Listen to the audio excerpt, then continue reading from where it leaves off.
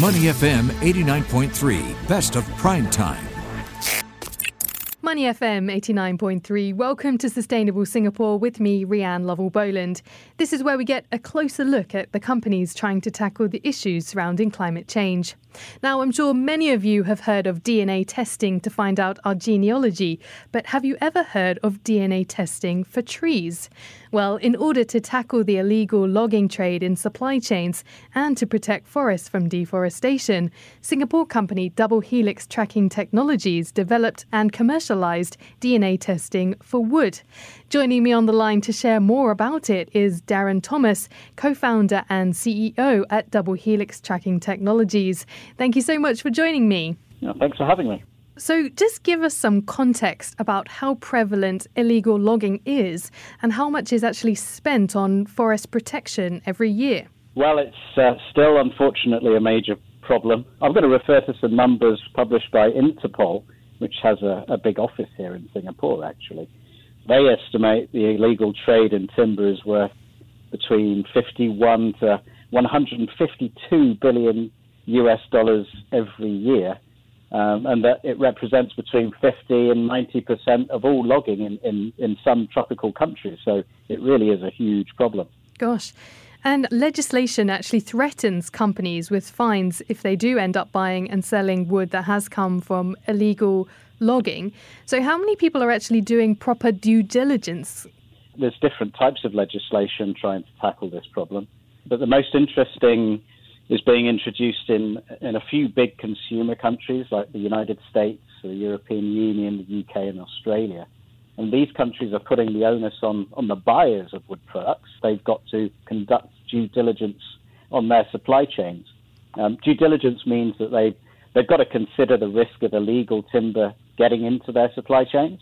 And where there is risk, they need to address it and make sure they're not buying it. And that's what we do at Double Helix. We help these companies figure out the risk of illegal timber in their supply chain and then help them to take steps to exclude it. So how much has your technology actually saved companies in fines and legislation in that way? It's hard to tell at this stage. It's quite early days. The biggest fine so far that's been levied against anyone has been in the United States against a publicly listed flooring company called Lumber Liquidators.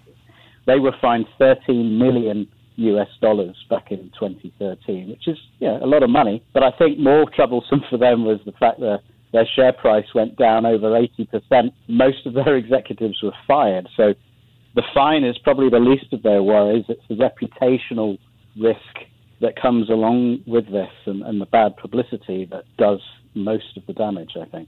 Yeah, companies can really massively be impacted by this. So let's now turn our attention to actually how you conduct DNA testing on trees. I think everyone will be very curious as to how you do this.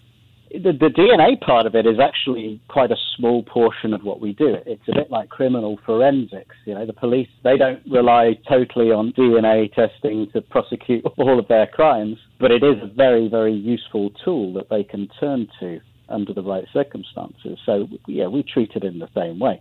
One of our clients is a major British flooring company called Brooks Brothers. They import oak, for example, from China. But this Chinese factory is supposed to import the oak that they use in the flooring from low-risk countries in Europe, rather than, say, the Russian Far East, which is at very high risk of illegal logging. On top of all the documents that we check on behalf of this company, we also conduct DNA and isotope testing, which is a slightly different method, on the oak to confirm that it is of European origin rather than Russian origin. And so this is predicated on the fact that the genetics of oak, even though it's the same species, the DNA profile of oak from Europe is very different from the DNA profile in Russia. And so that helps us to verify the claim that it's European oak rather than Russian oak and protect our buyer. And how difficult is it actually understanding the genetics of furniture, decking or flooring in comparison to, say, a live tree?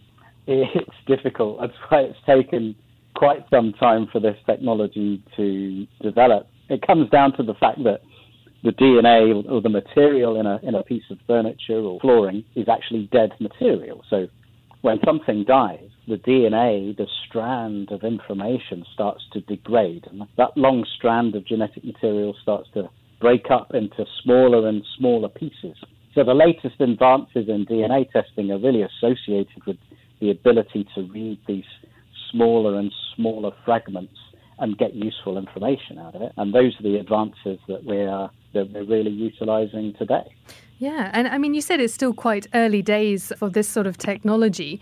How much does it actually cost for a company to utilize you guys to test the DNA of wood products? Is it still something that is affordable for companies? It's affordable now. To put a figure on it, a single DNA or isotope test is going to cost about $400 to $500.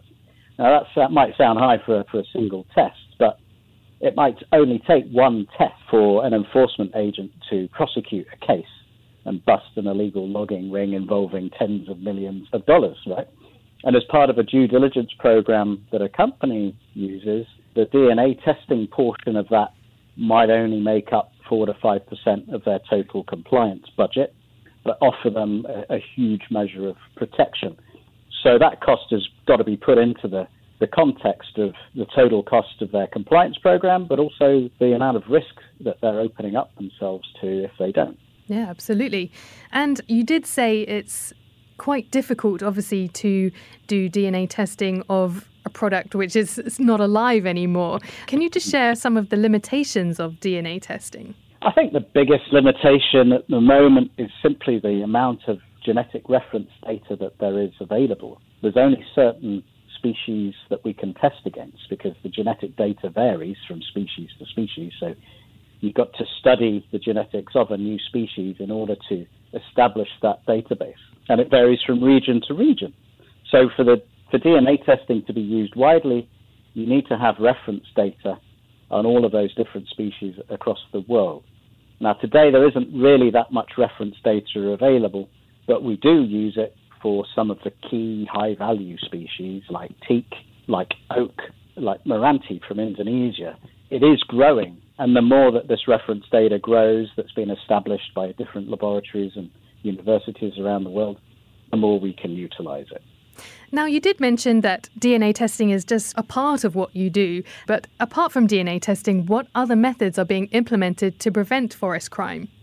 Well, we tend to focus on methods to increase transparency in the supply chain, helping companies understand really what's going on.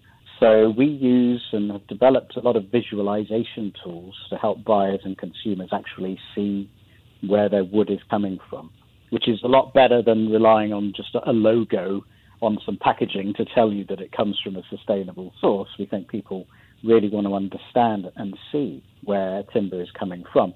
And so we've done this on a couple of projects in Singapore, actually, on new timber work at the Changi Chapel, for example. If you go and visit that renovation, you'll see a lot of wood being used. And using the service that we've applied, you can see exactly where that timber has come from, which is actually sustainably managed forests in Austria. Same thing being applied to new timber buildings going up at Jurong Lakes and at various schools around Singapore. So that's really cool. There are other new tools like satellite imagery and drones that are improving forest monitoring without having to rely on people and forest rangers to be looking at things all the time. So these are all new tools that enforcement agencies can use and companies ourselves as well can use in our toolbox to manage risk and identify areas where deforestation or illegal logging is taking place.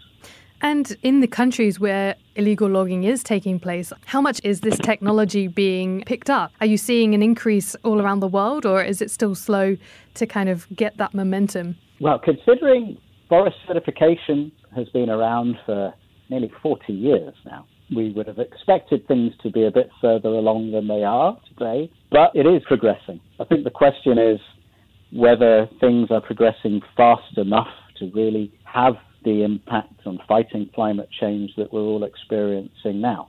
And do you think it is? Well, it's come a long way, especially in the last 10 years. You know, we've seen a much more awareness of climate change, but we definitely need to move faster if we're going to avoid the worst case climate change scenarios that are being predicted now and that we're experiencing. So, no, not enough at the moment. We need to do more. Just on the back of that, what more do you think needs to be done to sort of progress even further and faster? Governmental, intervention? What do you think needs to be done? Well, we're seeing some of that government intervention with the regulations that are coming into play, but I feel that those regulations need to be enforced a lot more to change behaviour in the supply chain. Strangely enough, I think we need to be using more wood, but only, of course, if that wood is coming from sustainably managed forests. So that's where, again, we're coming in. That's where we've chosen to focus our efforts by helping companies ensure and demonstrate that their wood is coming from responsible sources and from the right places, using technologies like these to more effectively communicate that to buyers and consumers and start that virtuous cycle, really, of showing people where their wood is coming from, encouraging them to use more environmentally friendly wood, and thereby helping to conserve more forests as well. Absolutely. Well, I've been speaking with Darren Thomas, co-founder and CEO at Double Helix Tracking Technologies. Thanks very much for joining me and sharing more about protecting the sustainable trade in timber products. Thank you. I'm Rianne Lovell-Boland. This is Money FM 89.3. To listen to more great interviews, download our podcasts at moneyfm893.sg or download our audio app. That's AWEDIO. Available on Google Play or the App Store.